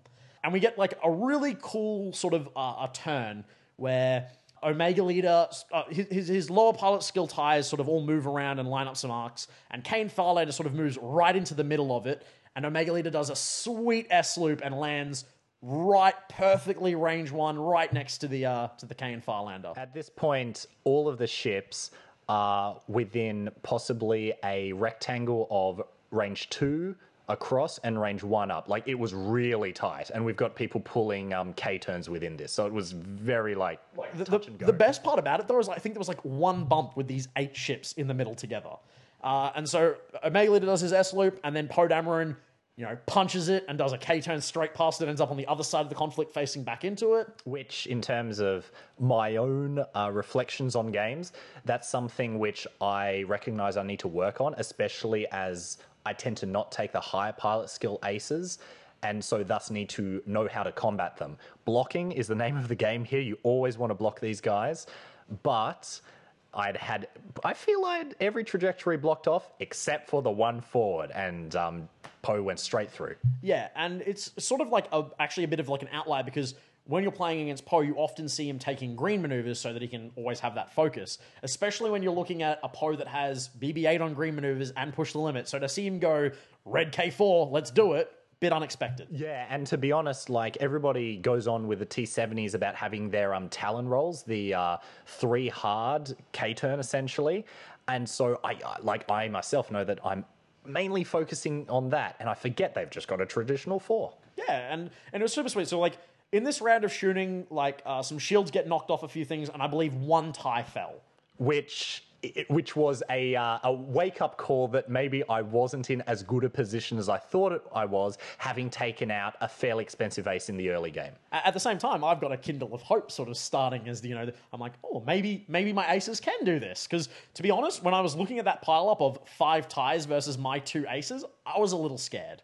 Yeah, and as we're moving through this mid-game, which went for, because of the scrum, a surprisingly short amount of time. I think it was roughly 2 to 3 turns at most. Yeah, and then everyone sort of split off, mostly because a few ties did not make it through that scrum, unfortunately. Yeah, exactly so. So I lost both of my Black Squadron ties in here, so at this point my list is down to 4 ships, and I managed to take out the B-Wing in this. The B-Wing did make it through this, and it died the turn after Omega Leader died. Yeah, but I mean, in that time, Kian showed how much damage he can kick out. Using those stress-like focus, and with the rerolls, he was just taking TIE fighters down like something that dies really fast. Well, yeah, he basically took down as much of a TIE as he could each turn, which was 1, and that's crazy. It was really, I sort of went into the game, this was my first game with the list, and I was like, maybe it's cool that I can sort of be a moldy crow with my B-Wing and take a whole bunch of red maneuvers early in the game and stack up my stress. And it sort of paid off when I got into the scrum because I had 3 stress tokens ready to go. And, the range 1 B-Wing 4 dice with Predator with a focus every turn is really, really good. Yeah, I was super surprised with its performance because in my mind, I'm used to ships which get bumped have a lesser effect than if they didn't bump. And this B-Wing racking up stress points, which essentially function as focus, was really weird for me. Also on a side note, a bit of advice for other, let's say, TIE Swarm players who are just starting out with it. Have a contingency for when you bump. Because in this game, I went in there just thinking I have to punch Poe as hard in the face as possible. And my lovely little formation got broken up because of this. And then it was just chaos. And I feel that's one of the biggest points where my plan kind of failed. Yeah, and that's a problem that happens with lots of TIE Swarms is TIE Swarms are an early game list. They want to punch through damage early while they have the power of their formation. They still have their crack shots up. And as soon as they start splintering apart, TIE fighters aren't particularly strong ships. That's why they're so cheap. That's like the upside. Yeah, and especially once you start getting into the late game, which saw me with, as I've said, my 4 ships against the Poe Dameron. But this is like right on the cusp of the late game, and I feel the turning point was when Omega Leader got taken out. Yeah, and this was sort of one of the weirder plays in my mind that Pierre made is Pierre put a target lock from Omega Leader on Kayan Farlander and then started shooting with Omega Leader at Poe Dameron. So he had the defensive ability that I couldn't modify my attack dice when attacking Omega Leader, which didn't really affect me because I just went with Kayan Farlander, I'll attack your other ships. Like, you have plenty of targets for me. And you didn't get the offensive bonus that you could have gotten from Omega Leader shooting at Poe Dameron without me being able to defend. And yeah, I feel that I definitely agree that was one of the biggest mistakes which I made during our game.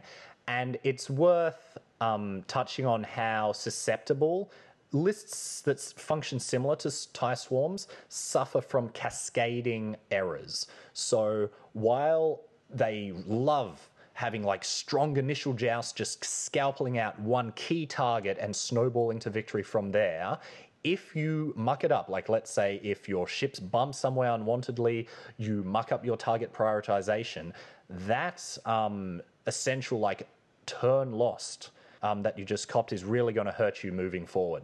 And that's, weirdly enough, one of the advantages of the list that I was playing. There's not a whole lot of synergy between my ships. They're individually strong things. So when I lost Jake on turn 2, I didn't really care because I could carry it on the back of my other 2 ships because they weren't relying on Jake to be good. At this point, Omega Leader goes down and we sort of enter the late game phase. And it's 2 Academy pilots and Howl Runner versus a Poe Dameron with, I believe, 2 hull left. And without the privilege of regeneration because I had a BB-8, which turned out to be sort of my savior, as my Poe Dameron began an elegant game of cat and mouse where he dodged all of the arcs all of the time. Yeah, I was left in a position where I outnumbered Poe 3-1, but I was struggling to lock him down. So at this point, I lack, even outnumbered 3-1, it's really hard to block Poe Dameron. And while going for the blocks, being able to get good shots at him. So even if you manage to block him, a TIE fighter shooting at range 3 is not that good. Yeah. The other thing that sort of made it a bit difficult is at the start of the game, when we did initiative, Pierre did take the initiative, move first, shoot first, which is great for a TIE Swarm in the early game because you get to put out those shots before they get to shoot at you, so more of your swarm is intact for the initial joust. When it comes to the late game against an Arc Dodger, it makes it a lot harder because I can react to all of his moves. Yeah, and that definitely highlights another fault that I did, coming back to that mistake made in the mid-game, where I target locked the B-Wing and yet still shot at Poe. My game plan was to go for Poe right from the start, to kill him. And that, I was very sure that I could outmaneuver a B-Wing in the late game. It doesn't have that many defense dice, and more importantly, it's filled with stress.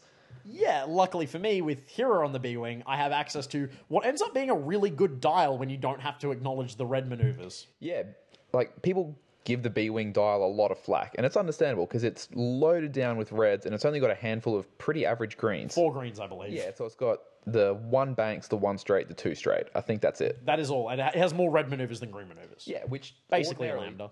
Yeah, I don't know about actually, but it sounds terrible, right? So many reds, very predictable greens, but because you have Hera on that, it means you have access to some really crazy maneuvers. You have a 2K turn that you can take every time.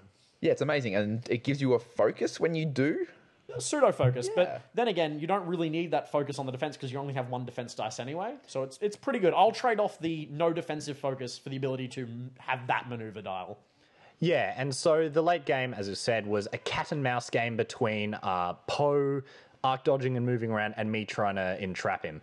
The upshot was that the game just dragged on so long that I ended up calling it, but I feel the end result would have been pretty clear cut. Yeah, I believe How Runner went down, and then you were sort of like, this is probably it. Yeah, it was How Runner went down. Sorry, I totally forgot about that. I did get to kill How Runner. Just wanted to claim that. Died, and at that point, the prospect of killing Poe Dameron, as bloodied as he was, with a mere 2 TIE academies, was just not worth it. I played it out a little bit, if anything, as an academic pursuit, but yeah, at the end of the day, we called there. It was a really good game at the end, though. It was quite interesting sort of seeing how the late game list versus the early game list, and in this situation, like an ace list is a late game list. You want to play as long as possible to get the most value out of these like cool things your ships are doing. So for example, Poe with BB-8 taking the 3 actions to turn off push limit. Every turn that goes past, you're taking more actions than them. You're getting more value. Yeah, and I mean those TIE swarms, like you said, they can dominate that early game with all of these crack shots that try to snipe out important elements. But when you get down to it, Poe Dameron with so much BB-8 maneuverability with push to limit, he can outmaneuver 2, 3, 4 of those TIE fighters. I don't think he could have done it for 4, but 3 was definitely manageable. Yeah, but so I mean, it shows off the power of that maneuverability off BB-8, even if you do lose a regeneration. I actually think it's a worthwhile trade-off when you consider the points and the things it frees up. Like those 3 actions a turn were really critical because there were the turns where I would reveal a green, take my barrel roll, take my boost from push the limit, clear the stress immediately, and still have a focus up and be in entirely bizarre positions. Yeah, all right, guys. So I mean, in summary, what are your thoughts on the list? Or anything you want to change? How did you feel about them overall? Well, for me, I like to post-game, I like to start analysing what I did, what my opponent did, and especially aim to take from it something I need to work on moving forward. The biggest thing for me here is arc dodges. They're my nightmare. I hate them. I gripe about them. But all that being said, they're not going anywhere. So I've got to find a way to beat them towards this goal. With swarms, one tool you have is your numbers. So your numbers lead to blocking, as I've said before. And the fact that I couldn't get effective blocks off on Poe Dameron speaks to me that I need to work on this more. So I'm going to aim to really break it down and sit down like out of game and just go, an arc dodging vessel, where can it end up? Where is it most likely to end up? That kind of thing. And also look at ways that I can maneuver a swarm to block and also apply offense to the ace on blocking. Yeah, I mean, I know I've complained about Suntier before, but I mean, it can be a tough game to play trying to predict where they're moving to, because I mean, they do have a finite number of green moves, so if you put a ship here, odds are that's where they want to end up, and then you can sort of play around with trying to set up your arcs around that. I guess with this particular build of Poe, it's a little bit different, though. Yeah, it's really tough to predict, because with a regular ace, it's green move, boost barrel roll, or green move, barrel roll, boost. Very obvious. Yeah, which gives me, or gives the person wanting to block them, a set leaving point. Like, they're always going to move from where they are. To a certain spot. To a certain spot. But with Poe Dameron and BB-8... I can either, when I reveal my green maneuver, I can just take my green maneuver, then boost. I can barrel roll, then push the limit and boost, then take my maneuver. I can barrel roll, take my maneuver, then boost. So there is like a ton of different places that I can end up that are really hard to block. Or if, let's say, I'm really smart and I have, preempted all of those things which you're going to do after you do your barrel roll, you can just choose to not. Yeah. And then there's a whole bunch of other arcs that I have to deal with. Provokingly, a barrel roll puts you, I believe it's like a little bit more than a ship's length out from where you were before, and a ship's length is what I'm using to block other ships. Yeah, it's really solid. And the best part is, like, if you're trying to, like, if you're really focused on these blocks and, like, how can I stop his barrel roll and his green maneuver here and stuff, and then they go, oh, 4K turn, really tough. Like, there's so many different angles that are happening here that it's like, it's actually mind-boggling. You can't work it out in the space of a turn. Yeah, and the other thing is, if you do pull off that miracle block on Suntier Fel late game, and he doesn't have that focus, he doesn't have that evade, then he's a sitting duck. With Poe Dameron, if you can get the barrel roll, you can take that focus, and even if you end up bumping, he's still sitting on a focus. Yeah, and then he has Poe's ability, and, in this particular build, there's integrated astromech as well, so in the worst case scenario, and you get, like, a terrible crit, you just, like, see ya, BB-8. Yeah. Well, I've spoken about how I'm going to reflect on our game.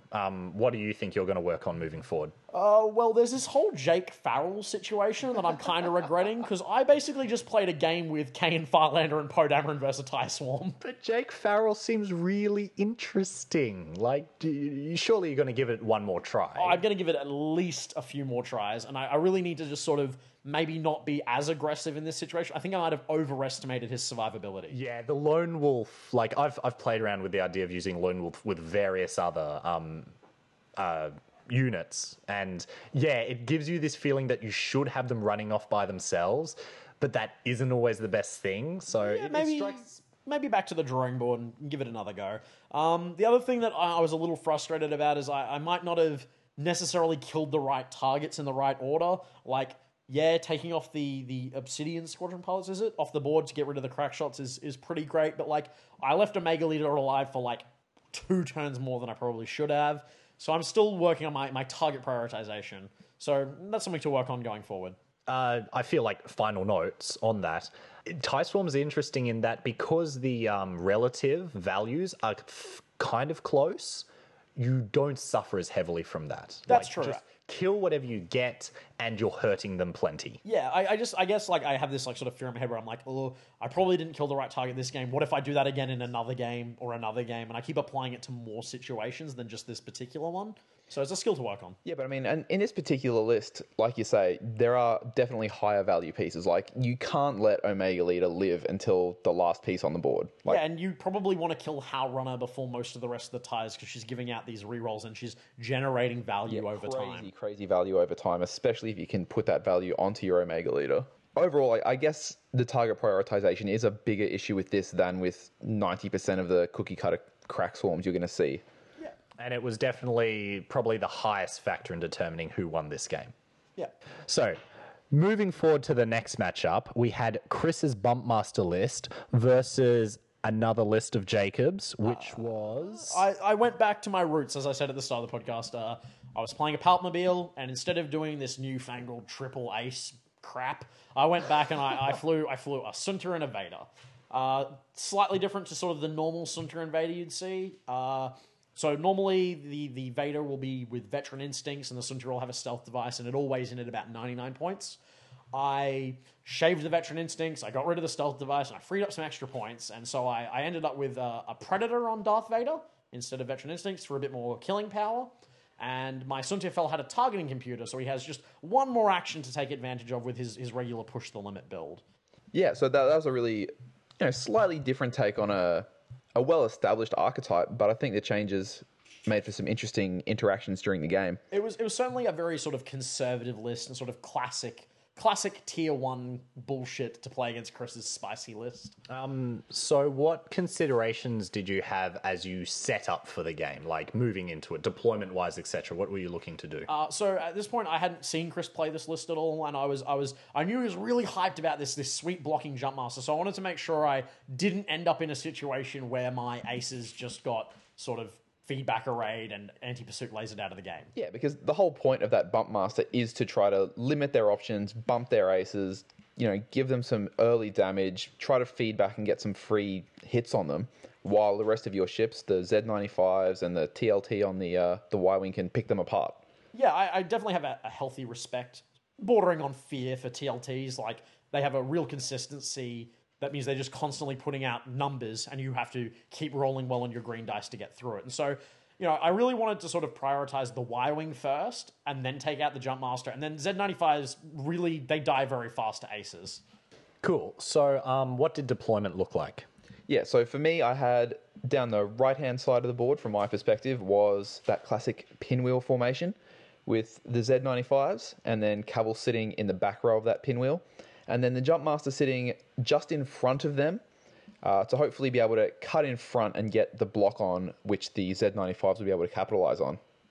My Lambda was sort of off to one side away from, like, opposite sort of area from his pinwheel, and it sort of set itself up in a lane where it could fly straight down and sort of joust at the enemy, while my aces were a bit off by themselves in their own sort of mini pinwheel formation, the two of them together. Yeah, but it wasn't the classic castling formation you quite often see out of these Palpmobile list? Was there a reason you didn't go for the castling bump? In this particular case, you have the superior joust, and I didn't want to lock myself into a corner where you can bring your full firepower onto me. I wanted to try and sort of initially break up your formation and sort of separate you early. So in the early game, Yeah. essentially what happened was I was hoping to use the Bumpmaster to throw it out there and gum up the Aces maneuvers and get those Z95s in there to pounce on them when they didn't have their evades, didn't have their focus up. Unfortunately for Chris, I was a bit wise to his bumping shenanigans, and so he took a really aggressive charge forward with his Jumpmaster, where my aces could conceivably turn into Meteor's Force, and I instead gunned it with a 5 straight and flew off straight past it. Didn't even care.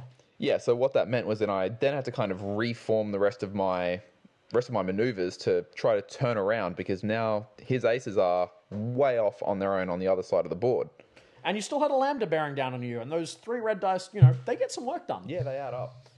So the early game sort of wasn't marked by... The move from early game to mid game wasn't really marked by anything dying. It was sort of marked by a breaking of formation. Because at this point, my Suntir Fel and my Vader have looped back around, and they're sort of staring down all of your forces, and you started sort of splitting up due to a couple of unfortunate bumps and an asteroid here or there. And your Jumpmaster is staring down my Lambda in the middle of the board, sort of away from the rest of the conflict. Yeah. At this point, I fly my Suntir Fel and my Vader straight past your forces, with Vader K-turning back to look at you, and my Suntir instead taking the safe green move so he could stack a bunch of tokens. Yeah, Sunta wanted to get the heck out of there because not having had any clean shots, I've got about 4 target locks stacked up on him now. That is correct. Your Jumpmaster and your all 3 Z95s all have target locks on Suntir. Yeah, so Sunta just wanted to get the hell out of there because that many dice with modifications, you're going to sneak some damage through at some point. Yeah, and so some shooting happened here and stuff, and then the most unfortunate thing happens. The sweetest thing happened. I managed to use the Bumpmaster, and having predicted that Vader, I knew more or less where he wanted to end up. So I deliberately put one of my Z95s in front of the Bumpmaster, who did a 1 forward and bumped the back of my Z95, which then meant that Vader ended up careening straight into my Bumpmaster. Yeah, and I don't believe I took a damage from anti-pursuit lasers, but I certainly took a damage during the combat phase when you feedback arrayed me. Yeah, exactly. And having that feedback array turns out to be super good against those really evasive aces, because that's what it's there for. I mean, you're not going to use it to take 1 shield off of a Millennium Falcon, but if you can get an automatic damage through, especially on a shot where, you're not shooting them anyway because they're in base contact with you. And then the unfortunate happened again, and I got feedback arrayed for a second turn in a row. Yep, so at the cost of now having my movement predetermined for 1 turn, I've managed to actually do a reasonable amount of damage to Vader. So unfortunately, I'd kind of been prioritizing Sunta because he is a huge pain in the late game. He's probably more maneuverable than Vader, but slightly lower damage output, but I still wanted Suntir down first. So by this point, I've got to do the unfortunate and kind of switch my game plan and start trying to put the final blow on Vader. Yeah, at this point, I feel it's worth illustrating how in Jacob and my game, we spoke about target prioritization pre-game.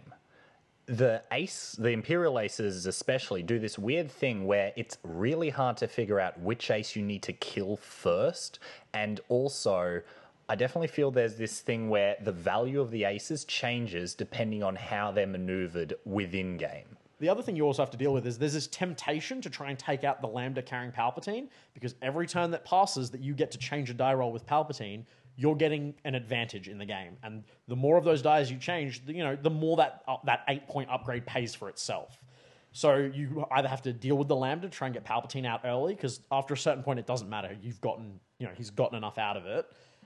Then you also have these aces who do this weird juggle where one ace will go in and engage with you and you're engaging with it. And when things start looking grim, it flies off and the other ace engages with you. And you're like, oh, do I keep going or do I switch targets? And that's a really tough question to answer.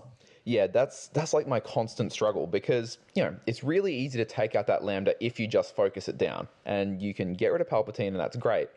But for those 2 turns or whatever that you're trying to focus down the Lambda, Sunta and Vader are just like running a train all up and down your list. Yeah.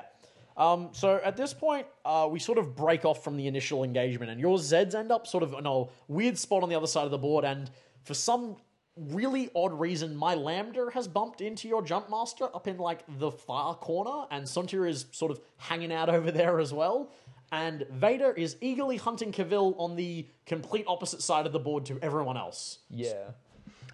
These unpredicted messes of board state, to me at least, tends to signal like you're probably reaching the late game phase of the combat. Yeah, and this is about where we switch into the end of the game. At this point, the Lambda is sort of not doing anything for the rest of the game. It's flying around the edge of the board, desperately trying not to fly off it. The eternal lament of every Lambda pilot, the maneuver dial. Yeah.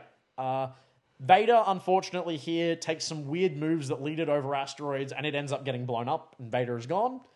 But Suntir is still basically untouched. I think he's taken 1 damage card, which didn't really worry me, because it's not like I lost a stealth device or anything. Yeah, exactly. In this game, that ended up not being even relevant. And so my Cavill's dead, your Vader's dead, and I'm down to a handful of Zeds against Sunta. And you still had your contracted scout. He was still flying around. Yeah, but to be fair, that two dice turret's not going to do a heck of a lot against a token stacking Sunta. Yeah, and sort of the game now sort of ends at a point where the Lambda finally turns back around and opens up fire on the scout at the same time that Sunti does, and the scout's gone. Then the next turn, a Z95 dies, and it's about here that we sort of call it quits. Yeah, to be fair, it was probably pretty much done when I was down to no Cavill and starting to chip away at my scouts and my Zeds, because Z95s really struggle against Sunta. They don't have a great dial. I mean, it's great for if you want to fly straight at your opponent and shoot them in the face. But when you're talking about a barrel rolling, boosting, disgusting Sunta who's stacking evade, stacking focus, he gets really tough to take down. And then when he's got those target locks as well from that targeting computer, he can pretty much burst down a Z in just 1 or 2 rounds, I feel. It's really great because you get to do this thing where you boost into range 1, push the limit to take a target lock, get your free focus, and you're rolling 4 red dice with rerolls and focus. It's really sweet. Yeah, and you can do that when you're in a position not to be worried about return fire, because you just fly around until you line up that perfect attack vector. Yep, Sunterfell really rewards a pilot with patience. Patience and just the incredible will to drive your opponents insane. Yeah, I've done that a few times. Yeah. Anyway, Chris, what were your thoughts on your list once the game had wrapped up? So I'm interested to keep messing around with the Bumpmaster. Intelligence Agent is really, really useful against those aces, just to give you, like we talked about before, if you know that first maneuver they're going to take, it gives you a much better handle on where they could end up. It was a bit odd because most of the time when you used your intelligence agent and peeked at my dials, you sort of had this really sad look on your face. Yeah, it's that dawning realization of, fuck, I've lined up all of my arcs in literally the exact opposite direction to the one that he ended up choosing. Yeah, I think that intelligence agent worked really well for me as a fear tactic. Yeah, I think I'm going to rename it the propaganda agent. Fuckers. But Z95 still doing the job. They just kick out damage. They can act as blockers. They just more bodies on the board. For a very low price. Yep. Cavill, I'm not completely sold on. I really did feel the lack of that astromech. The unhinged astromech is such a good piece to give you more maneuverability. So I feel like the 1 point for that is probably going to be the very first change that gets made to that list. Yeah, there was a period of time when Vader was still on the board where he just hugged range 1 of Cavill, and he was behind Cavill, and Cavill couldn't TLT him. And Cavill couldn't really take those big 3 moves to get away. Yeah, exactly. So that classic Donut of Doom problem, you feel it a lot more against those aces than you would against certain other pieces. Maybe Poe Dameron, or not Jacob's build, but the classic Poe Dameron with just a boost action is not quite as able to hug you in range 1. But I mean, that's Sunta and Vader's specialty. That's just what they do. So having a slightly more open dial to take those big moves could have really helped out in that sort of late game ace hunting, I think. What about your list, Jacob? And how do you feel about those little changes you've made to the ace loadout? I was really, really happy with targeting computer on Suntir. It's not something that you use in the early game. Like, you're not taking time off from your regular plan to throw out target locks. But when you switch gears into the late game and you go from being the arc dodger to the ship hunter, really, really paid for itself. But I mean, you say that, but isn't a stealth device what you have to guarantee that he gets to the late game? Because without it, he's a little bit easy to take down. In my opinion, you should be arc dodging with Suntir well enough that you shouldn't be worried about needing an extra die to roll. There was a turn where you shot at me with a 4 dice TLT turret from Cavill and scored 4 hits, and I dodged them all. And then you got 3 hits on the next roll, and I dodged them all without stealth device. Wasn't obstructed. I didn't get any bonus dice. That was just with carefully using evades, focuses, and palpatines. Stealth device seems a bit redundant at that point. Yeah, that's fair enough.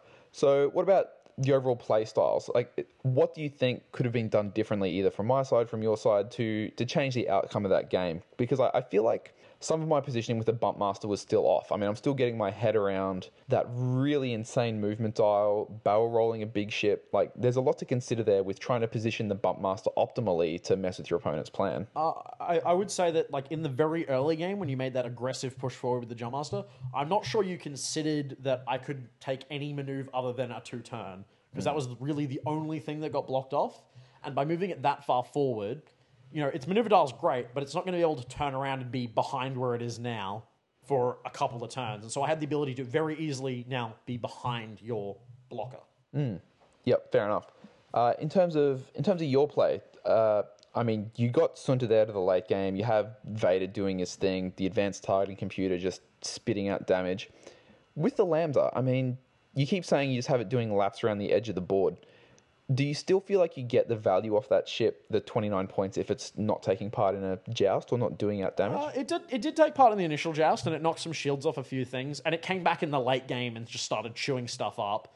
It's really like you're paying 29 points for a Palpatine that sometimes gets to shoot, which is more than fine in the list because the other two ships carry it so well. Yeah, and I definitely feel with those Palpmobile Ace-style lists, they have such, if you will, fluid formation that they don't mind taking turns to reset and realign their jousting lanes. And you can definitely have, as you mentioned before, one element, generally an ace, committing itself and giving the other elements time to reset and get their lines lined up. And the Lambda benefits from that very heavily. Yeah, and there are plenty of turns where I will run my Suntier completely away from everyone, facing the complete wrong direction, and be like, it's got 2 focuses and an evade. And that's more than fine, because I know that in a couple of turns' time, I'm going to be able to swing around and do something with it. And every turn that we get closer to you having less ships on the board and me getting my aces to that later stage is like, that's a big plus. Yeah, I mean, it feels like the play style that you want to embody when you're playing that list is just patience, right? You want to fly around and do things until my formation breaks apart, until I bump and lose a bunch of actions, until I don't have good options for my maneuver dials. Yeah, and it's this sort of ace list, especially with Suntier, really rewards sort of a really good mathematical play. Like, you need to know what the odds are on if you have a focus and an evade, or 2 focus and an evade on surviving X number of attacks. You need to know when you can spend that focus token on attacking. And it's all this stuff that really, it just comes down to, can you do the math on the probabilities here and ensure that your ace always survives? Yeah, alongside the mathematical elements you use to apply your aces to the enemy, I really feel there's this, they leverage pressure, if you will, really well. Like, the few times I've run Imperial Aces, I know that I've been thinking about like what's going to happen the next turn and the turn after that a lot more heavily than I do with jousting lists. Jousting lists, I'm all about setting up an optimum way of approaching my enemy. It's a much more like macro way of viewing the battlefield, whereas Imperial Aces want to break it down to all those little things and the repercussions of their movement. Yeah, so like one of the things I was saying earlier about like puzzles. When you're playing an Imperial Ace list, you're asking your opponent to deal with you, because you know that at some point you're going to get shots on them and kill them, but in the meantime, they need to be the ones putting damage on you and taking you off the board. Other lists don't necessarily do that quite as well. Like, other lists are very easy to deal with, whereas Imperial Aces are asking, the opponent also has to, understand a lot about what the Imperial Ace player is doing and how they can deal with what they're doing. Yeah, so with a list like mine, the only real puzzle element I feel is kind of the Bump Master. It's, can you get around this? Can you deal with how it changes your flight? Can you deal with how it changes the formation? Because people have they've seen the TLT a lot. They've seen the little mini jousting swarm sort of thing going on. So the only new element to the puzzle is the Bump Master. So that's the bit where I think I need to really up my positioning. One of the other things you can do, if your list itself is not adding to the puzzle, you can try odd asteroid placement, which means the other person has to ask, what lanes can I take? You can try interesting deployment, so the opponent might be like, I don't know how to deal with this. You have all these options throughout the game, from list building through to how you fly, to challenge your opponent to make mistakes.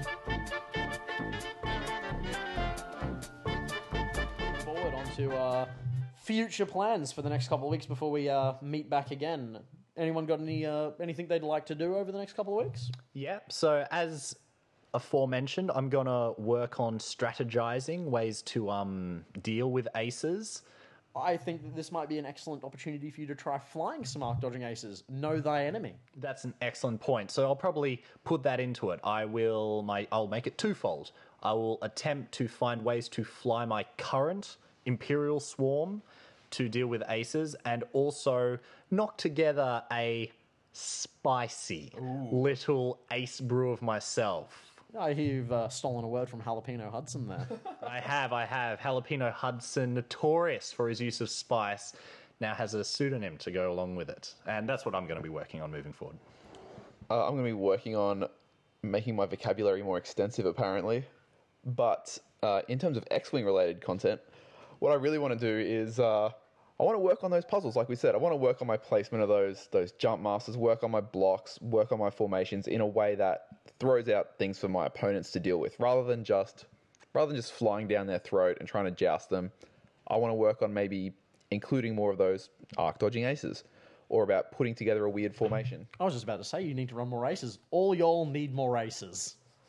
All right, well, what about you, Captain Ace? What's your New Week's resolution? I am stepping back away from my my aces that I love so much, and I've recently acquired myself a Ghost. I got to play a couple of games with it today, and I really liked what I was tasting, and I'm eager to get more sort of big ships that aren't a Lambda down on the board.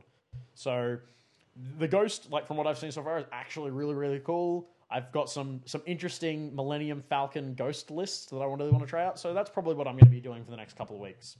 Going to fly some big ships, the pancakes and the waffle irons and stuff. Yeah, all of them have to have engine upgrade. It's really required. Yeah, right. So I feel in synopsis, we're all going to try something new. Yeah. As a means of bettering ourselves. Yeah, we're going to try step to into win. each other's clothes. Indeed. Yeah, all right, fair enough. So let's wrap it up there. So thanks so much for tuning in, guys. We'll catch you in a couple of weeks. All right, cheers, guys. Bye.